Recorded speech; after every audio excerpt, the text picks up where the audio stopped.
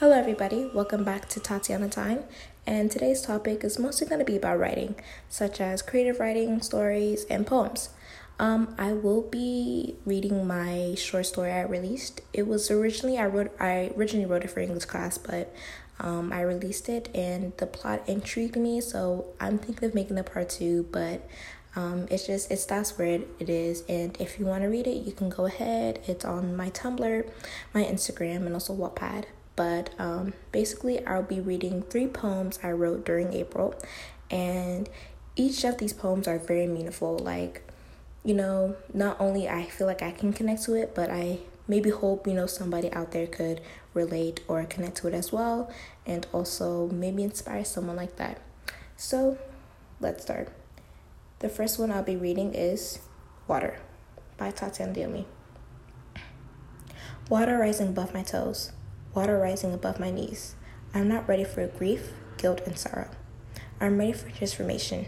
As I swim, I feel bubbles tickle up and down my spine. I'm ready to align myself again. The water lifts me, making sure I float. I don't want to be dragged back down again. I'm ready to be reborn and healed.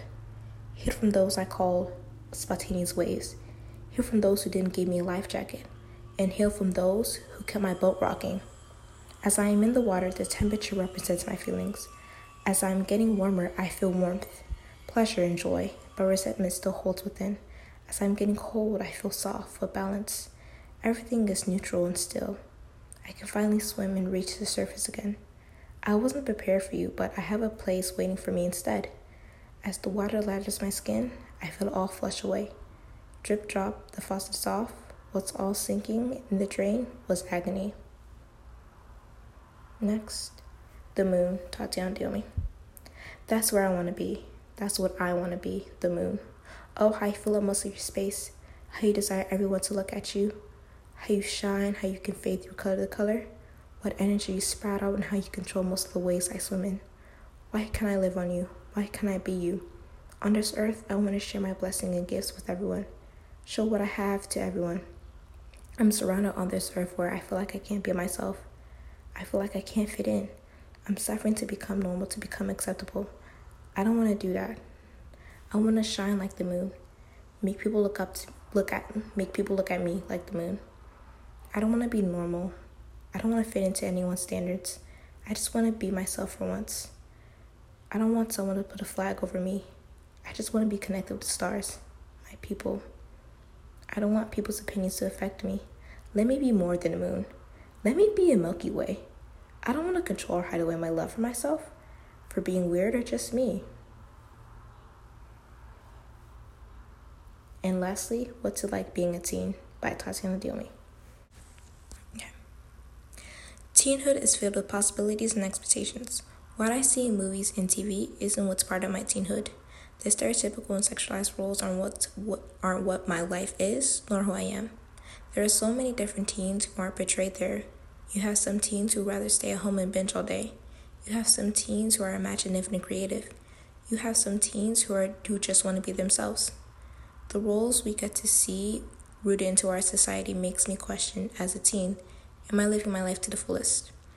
I don't fear anything that's coming my way nor give mercy to. Some of us teens scream loud and proud of who we are, but to be realistic, what we go through isn't easy. We are transitioning to adults pretty soon, and some of us aren't taught what happens next or how do we prepare for it. Some of us are shamed, and some of us are shunned and shamed for who we are. How do I deal with friends or family? How do I deal with relationships? How do I start caring loving for myself? I have so many questions and curiosity gets the best of me. In school, what can we do? What can we do when peer pressure gets the best of us? When we join cliques, what should we expect? TV and movies can't answer it all for us, but we can relate to what it says.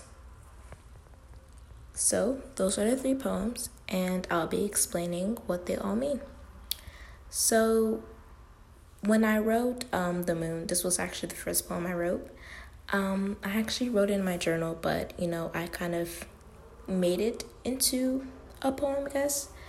And basically what the moon is, there'll be times where I feel like I don't fit into society's norms, or I feel like I have to be somebody else just for the comfort of people. Like, I feel like I have to act a certain way for people, and I feel like I shouldn't do that because I feel like I'm hiding my true self. And when I do that, it doesn't work out overall, because it's like, okay, I'm playing two different parts, and I should stick to one role. I mean, playing two different roles, and I should stick to one role, and that role should be my true self. And with me comparing myself to the moon, it's like, of course, there's people who, I guess love the moon, or just love to look up to it, appreciate it, especially when it changes colors. Oh, like you have, I guess, a pink moon, a blood moon, orange moon, different kinds of colors the moon can go through. And it's fascinating. It's amazing how the moon can do that. And so, I guess that's how I feel, where I feel like I want to be, kind of accepted and appreciated like that. And I don't want to say in a selfish way, because this poem isn't mean to sound selfish or be selfish. Being selfish for myself, like putting myself first, but also caring for others, that's how I roll. But I do deserve to love myself and be who I am. Just like be who I am while people love me for who I am, just like the moon. I don't know what the moon feels like, this and that, but I'm pretty sure, like, I feel like I can, But on to the next poem, Water. Basically, water is like, there'll be times where I feel like I'm a sponge, and I feel like I'm sucking up a lot of toxic things and stuff from people in general, and it's like, all that toxicity is like draining, and it's not okay for me to absorb that. And that's how I feel most of the time. And even if you try to get rid of it, still I feel like there's still some left inside there. And it takes a while, because like, again, healing is a journey. It's a whole process, and no one should rush themselves to heal. Of course not, no.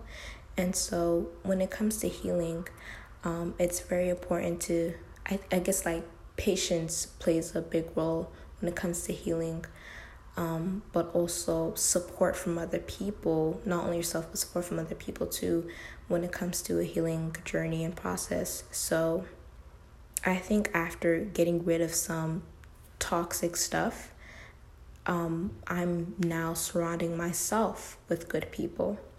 And I guess when it comes to the water is like, I'm bathing away everything old.